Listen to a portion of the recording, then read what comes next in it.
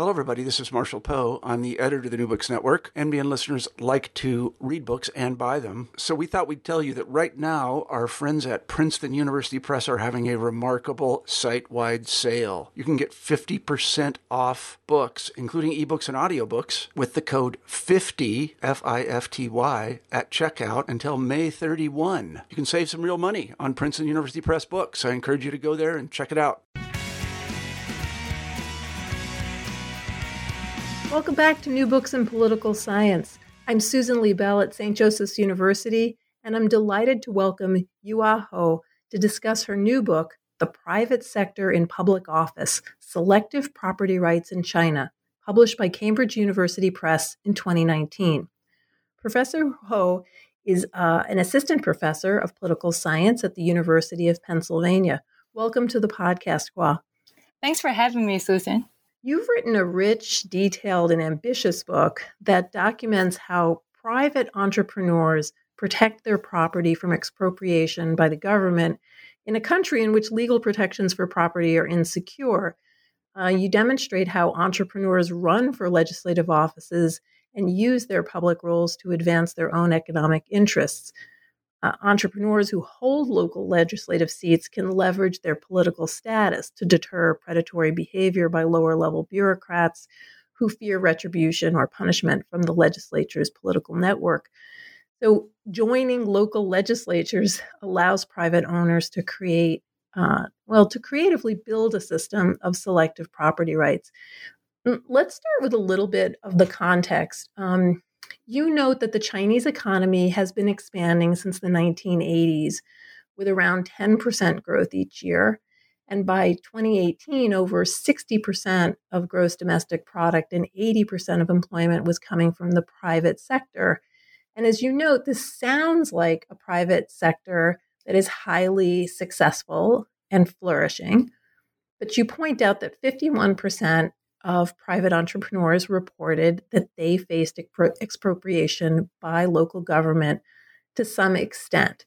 So I was wondering, can you explain a little bit about this level of property insecurity and why it is was such an interesting point of research for you? Yes, absolutely. So, yes, I think you summarized the puzzle really well, which really motivated me to do research into this area, which I eventually wrote a book about. That is, the private sector essentially was non-existent before 1980s, and now it really is the main driver behind China's growth, not only for GDP, for industrial output, but also it is really fundamental to China's innovation, and it is against commonsensical understanding of economic development in the sense that China does not have a secure property rights system, so that companies, mostly private companies, which is what I'm looking at, is really prone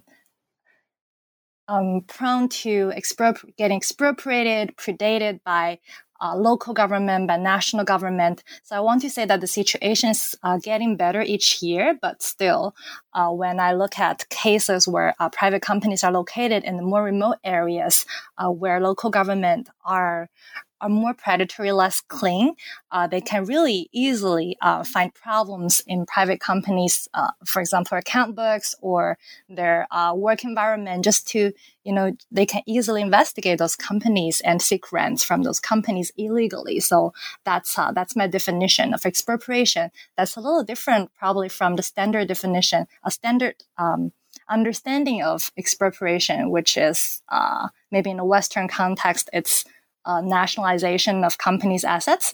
So in this context, I'm looking at cases where companies' assets are either fully or partially confiscated or devalued by governments in China, by local governments in China. So, every day shakeups, partial expropriations, they still happen in China.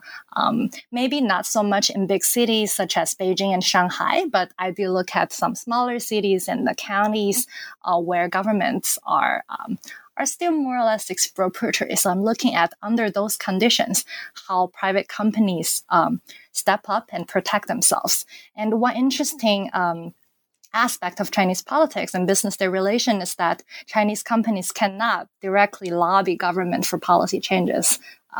Unlike what's going on in the U.S., companies spend hundreds of millions of dollars in different sectors to lobby for policy changes. So Chinese private entrepreneurs decided to step up and run for political office themselves, and that's one way for them to protect their assets, to build their networks, and essentially to make themselves stronger.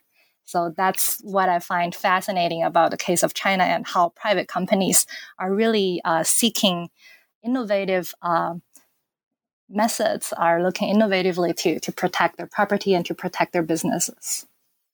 When you say that they decided, did they decide as individuals, or was there some sort of collective discussion of a strategy? Yeah, so so there are business groups in China, and I don't think they're very strong. There are some group level lobbying and group level associations. A lot of those groups are there, but it's very difficult for them to engage in collective action to promote their interests as a group. So I would say that they look at this opportunity. There are seats that are up for grabs for individuals and private entrepreneurs. They, to some extent become political entrepreneurs, and they find their way in. They really work the system and become local legislators. So I would say that you see them as a group. They take up a lot of seats, but I would say that it's still more or less an individual strategy because of the institutional hurdle for them to act collectively.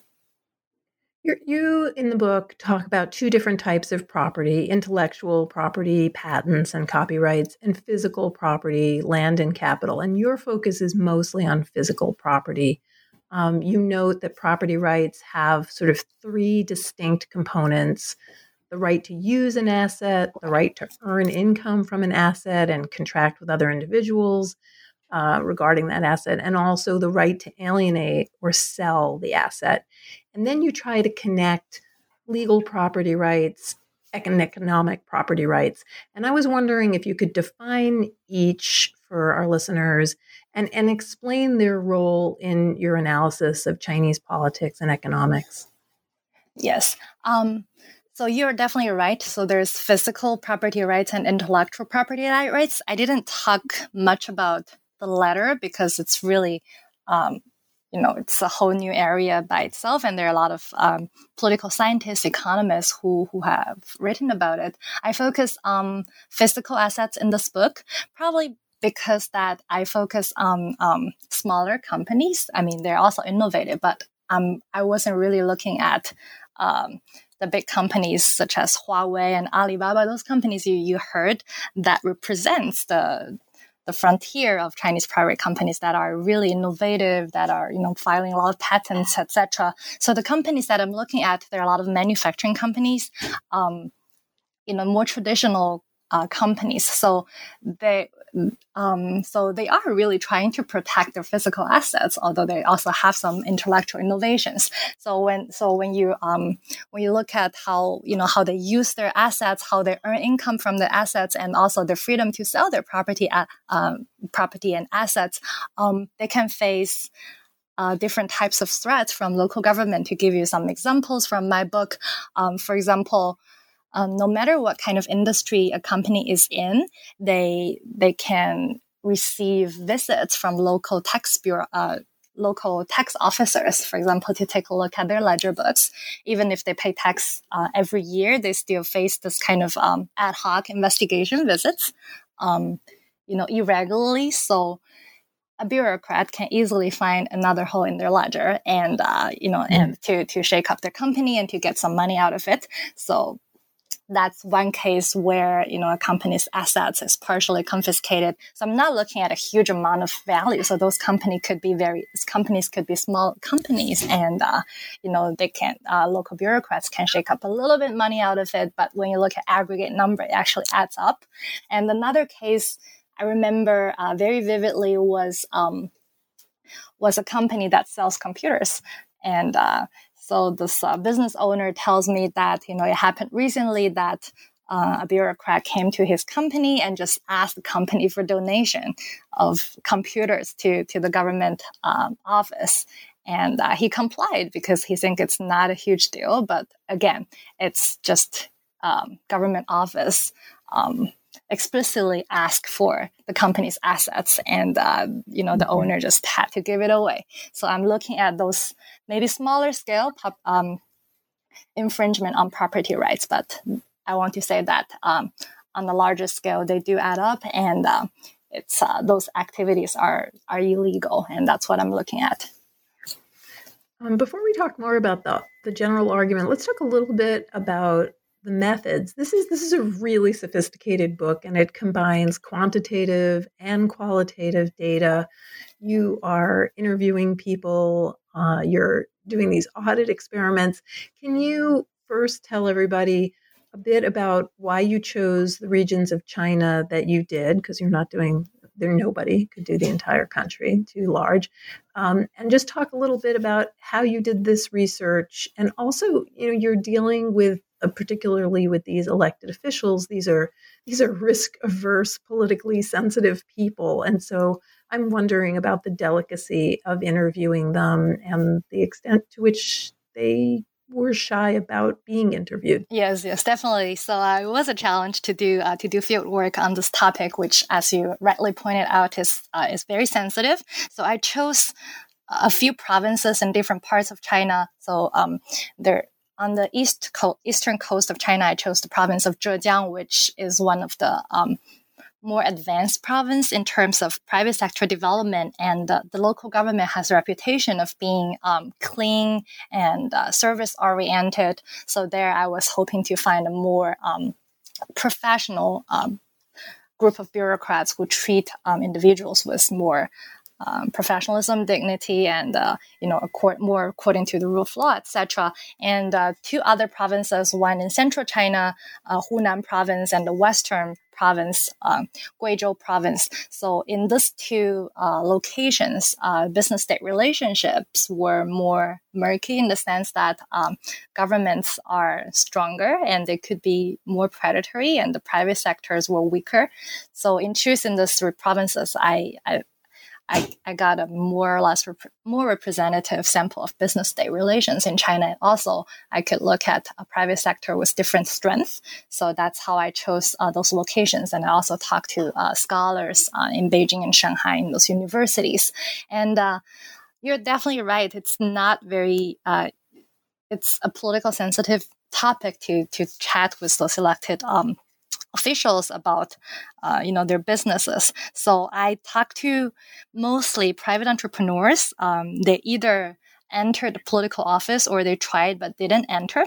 So I didn't start out by asking them about their political ambition. I usually, I conduct semi-structured interview, just asking them to talk about their businesses. And when you ask them about their businesses, they are usually excited about what they're doing, and they usually are very busy, but they're very proud of their businesses because I think most of them were successful to some extent. Their business are still running, and if they could potentially seek a seat in the local legislature, that meant that their businesses were on the more successful side. And and as the conversations went along, I would talk about doing business in the locality, what kind of problems that they run into, and what kind of solutions that they may come up with. So during those conversations, they sometimes bring about seeking political office, and they talk about other strategies for them to build connections with local government officials, and they talk about their frustrations too, because they needed to discuss those issues with someone. And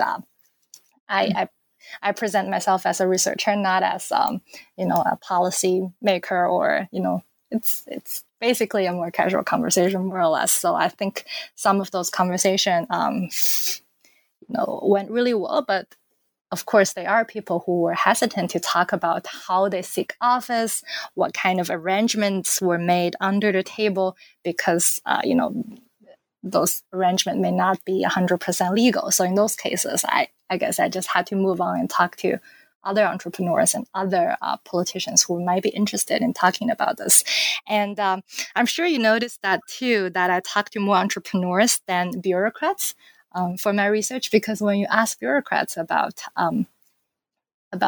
expropriation, they didn't really want to talk about it. So it's on that side, on that aspect, I feel my book is a little more one-sided. That I had more evidence collected from the entrepreneurs, but a little bit less from the bureaucrats. And knowing that this might be a limitation of my book, I went ahead and did audit experiment, which is also what you mentioned. It was in the later chapters. So there, I conducted field audit experiments where I pretended I was a business owner, and I sought information from government bureaucrats about a tax policy. So there, I could really compare different scenarios and see how bureaucrats might react to hypothetical business owners under different situations. So that's really one way for me to get at the attitude of Chinese bureaucrats.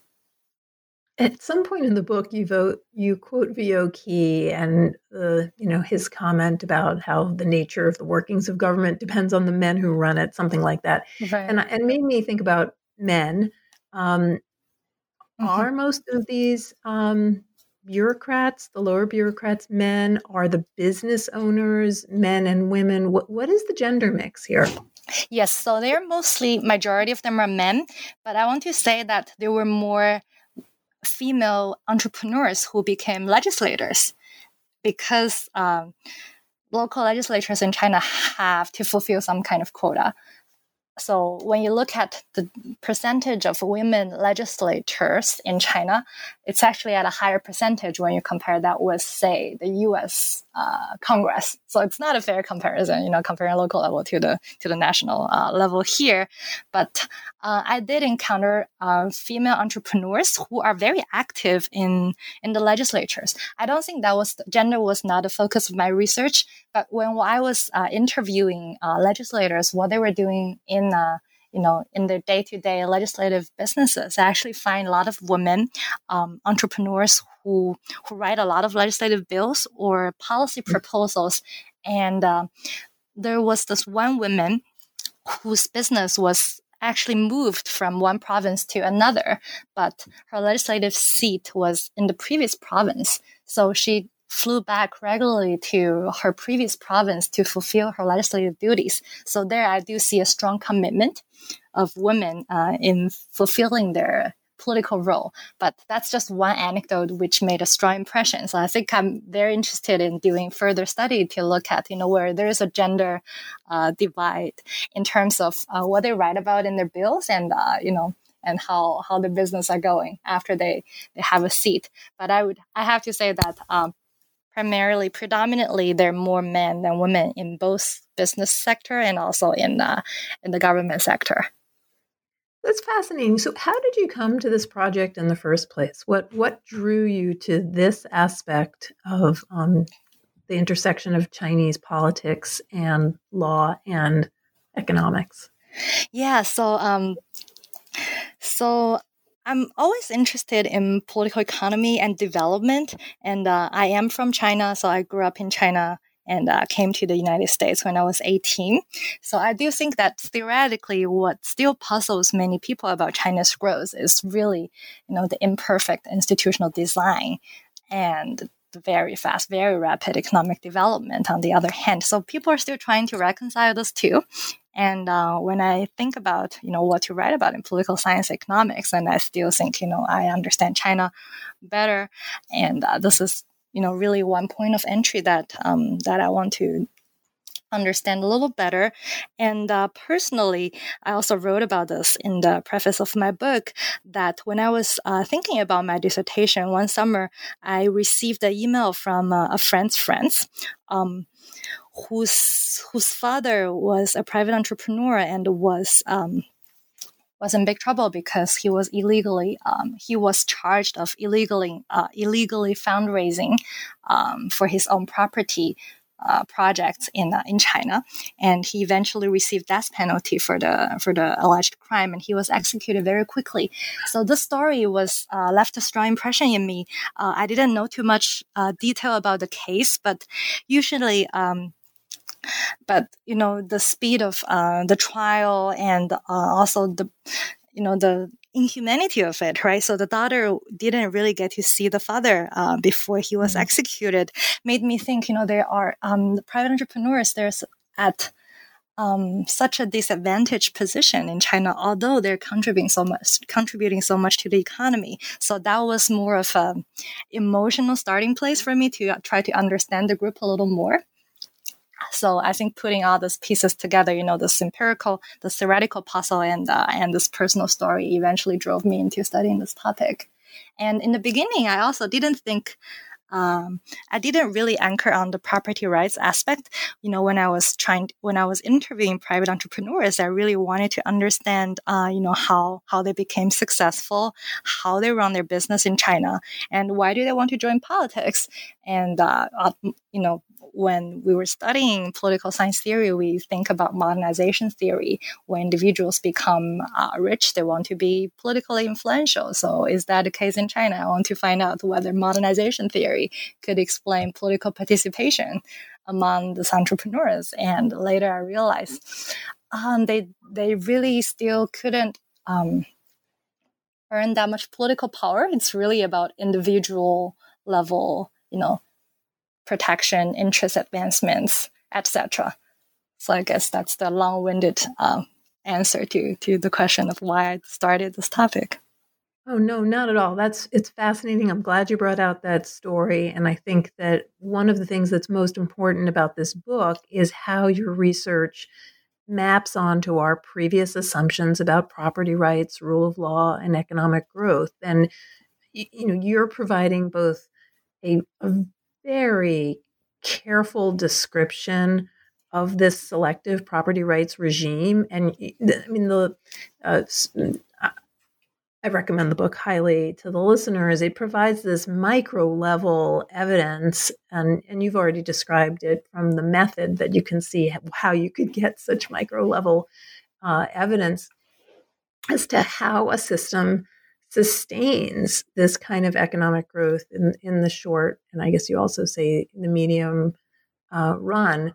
But in addition, you're also showing how a selective property rights regime, might it's not necessarily transitional. It's not necessarily temporary. That I think the way you lay it out is that given all the other institutional constraints in China, in particular, this very uncertain regulatory environment, this kind of selective property rights regime could actually be a pretty good solution to uncertainty. So, I think everything that you said really helps us better understand what's going on in the book. And actually, I guess that leads me to ask you a little bit about the place of Chinese property protection in context compared to authoritarian regimes in Eastern Europe or Latin America. And I was wondering if you could talk a little bit about the tools available to private firms in China that maybe are different and that are the same, with knowing that most of the audience is not necessarily familiar with your case. Yeah, so this is mostly this book is mostly a China book, and I didn't really dig deep into whether other countries that has transitional property rights could use the strategy, but I think I did draw a lot of comparison with cases in the former Soviet Union countries, and for example in Ukraine. And I would also highly recommend a book by Stan Marquis. So it's a few years earlier that looks at also kind of selective property rights, partial property rights in Russia and in Ukraine. And there he's also talking at bottom-up strategies. So there he's looking at private sector's alliances with different actors, civil society actors, and also foreign actors to defend themselves against state expropriation.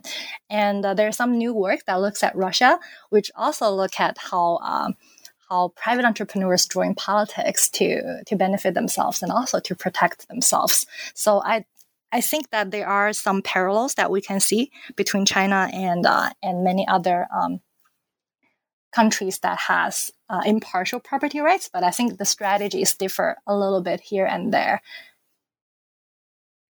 When you make the list in the book about the kinds of tools that private firms in China have. You talk about having a private force or informal connections. You talk about partial ownership structures and alliances, but the legislature is the element that is sort of unique to your study. And I'm wondering if there's something we haven't touched on yet, maybe a little bit about whether this works. I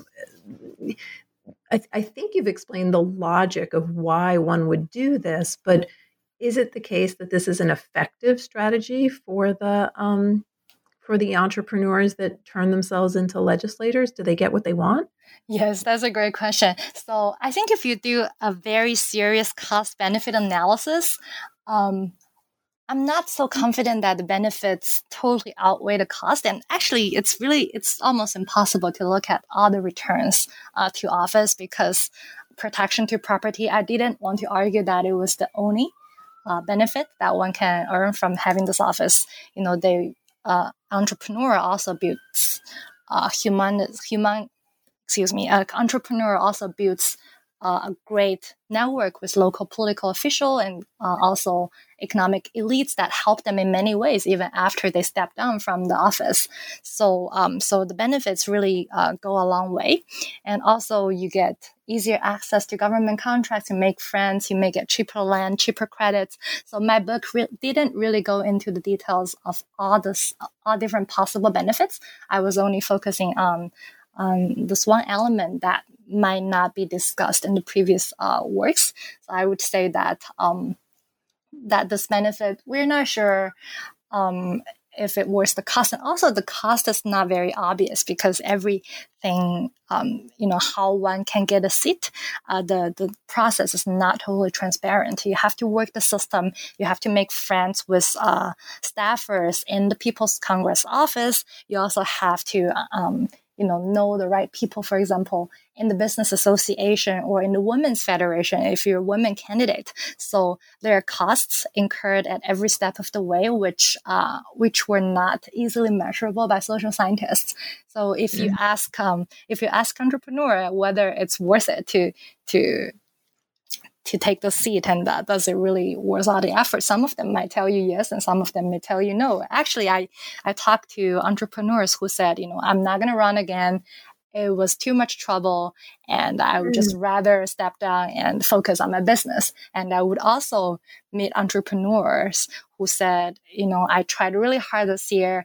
I didn't get a seat, and I was really disappointed. So I think you see people in both directions, and also when you look at medium run and long run, I think that's a point that you picked up from my book, that I actually don't have the answer whether the system would work very well in the long run. So I think I said in the short run it seemed to work, because we think that the system seemed to pick the winner, or pick the more successful companies who both have the right political title and also have a relatively well-functioning, successful business. But, is the system always going to be good at picking those winners, put them in the position, or it's gonna create too many seats, too many opportunities for rent seeking, and and the ones that didn't get chosen will become expropriated to a larger extent that it hurts the economy. I think we don't know in the long term which direction it would go. So there, I think I'm agnostic about it. I had a question. What do these people do when they are legislators? Do they do a good job? Are they just there protecting their own interests, or do they also get do they get sucked into doing things other than protecting their own private property? Yeah, so being a local legislator and also a national legislator is a part-time job in China, so it doesn't really take too much time and effort. So if you are a provincial or a city-level legislator, you are required to go to this annual meeting that lasts about a week or two. So in those 2 weeks or 1 week, you are confined into a conference room together, you read over government reports, you vote on issues, and those issues usually are passed. But that's a full-time job for you for 1 week or 8 days. And after that, you can, go about doing your business. But for the connections that you make during those period of time, and because you have this title of a local legislator, it's very easy for you to talk to anybody else in the same legislature, for you to, engage in different kind of meetings or, group discussions or research trips, etc. So that's really where you make all the connections, but they also need to submit legislative proposals or policy suggestions to governments, and the local government units have to reply to those proposals. So that's really where deputies fulfill their legislative duties. And so those bills are not usually online or not public, but I was able to collect a few from a few localities. And I do see that private entrepreneurs who are legislators are very active in writing those bills. So they write multiple bills per year, but they usually don't talk about their own business interest or the business interests of their sector, because they're supposed to represent the interest of their community. For example, if I am an entrepreneur of, let's say, a textile company, usually I don't write bills or policy proposal about how to improve the business environment for my industry, but I write about potholes in my community. I write about garbage disposal. So I find that very fascinating, and they do spend time writing those bills and collect public opinions. And some of them even set up websites for constituents to write to them. So there we do see some local level democracies going on. And you also can see how government respond to those bills or recommendations. So government agencies are required to respond to those proposals within a limited amount of time. And legislators also can evaluate the responsiveness or the qualities of the response. And some of the bills are posted online, so people can see whether government satisfactorily fulfilled the requests of legislators. So there I think there's no hard requirement for legislators to write X number of bills. And there you definitely see some legislators much more active than others. And they're comparing entrepreneurs with non-entrepreneur legislators. For the data that we have, entrepreneurs are slightly more active. So you're right; they are spending, some part of their time fulfilling their legislative duties instead of running businesses. Well, it's an amazing book, and it has so many aspects that are interesting. This idea of the formal power not really being enough to explain their success in just deterring expropriation, but then also they're in office and they're not just deterring expropriation, they're doing all these other things that you've just described. And that makes me wonder about COVID-19. How are these private entrepreneurs reacting to the crisis? Are they providing relief? What is their role right now? Yeah, thanks, Susan, for asking that very important question. So here, I'm now living in the United States, but I have been observing private companies' involvement in both in the U.S. and in China, and I see a lot of parallel. For example, the private company that everybody or a lot of people here probably have heard of is Alibaba, which is one of the biggest online commerce company, and it also has amazing network of offline logistic units. So when the first city, that's Wuhan, China, which was the epicenter of the outbreak, was under total lockdown, Alibaba and its subsidiaries quickly mobilized its workers and started to deliver groceries and other necessary goods to the local communities. And when you talk about lockdown in China, it's total lockdown. People are not allowed to leave their buildings. And there you do see all those delivery men hired by those companies like Alibaba to really support local citizens. And they also hired a lot of restaurant employees who were, of course, out of job during the epidemics to kind of retrain them to become delivery service personnel. So they were very active in communities in Wuhan and also in other cities in Hubei province where the outbreak is mostly severe. And besides, distribution, logistics support, private companies are in China and also here in the U.S. I think they're very much involved in research and development and coming up with medicines, new diagnostics, and hopefully possibly cure and vaccine. So I think that's really where a lot of those Chinese private companies are putting their energy at. And maybe one thing I think I'm also, still learning about this is that the private healthcare sector is growing in China. And I just realized that also the same company, Alibaba, they're providing healthcare to companies that are really micro size or small size, which are not covered by any other system. So here probably Uber drivers, they're on their own to get their healthcare system, but in China they're started to be covered by those big tech companies, because the most of those merchants are using the tech companies payment system to keep their business going, and the tech company started to provide healthcare for them. It's not a huge amount, doesn't cover everything, but it's really a good start. So I'm really seeing that the private sector is stepping up, providing a lot of services, not only to the local communities, but also to small businesses.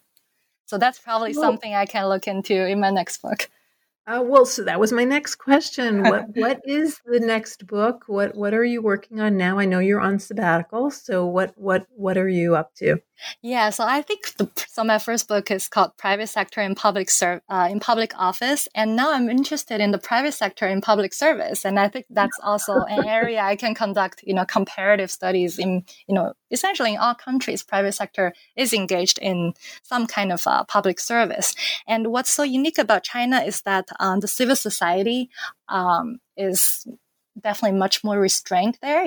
There's very limited space for NGOs to operate under a very strong authoritarian state, but the state really cannot deliver everything, especially in time of crisis. So there I do see a bigger role of the private company, but also of the state company, which I haven't covered too much in the book, to really step up and to also use their comparative advantage to deliver service, to deliver products and solutions to citizens. Well, when you finish that book, I'd love to have you back to talk about it. I want to recommend to everybody Hua Hou's The Private Sector in Public Office, Selective Property Rights in China. It's available on the Cambridge University website. On the Cambridge University website. It's also available on Bookshop or Indie, also on Amazon and Barnes & Noble. So thank you so much for your time today, and good luck with the next book. Thank you, Susan. I want to say this was such a pleasure to talk to you, and I really enjoyed this conversation. Me too. Thank you so much. Thank you.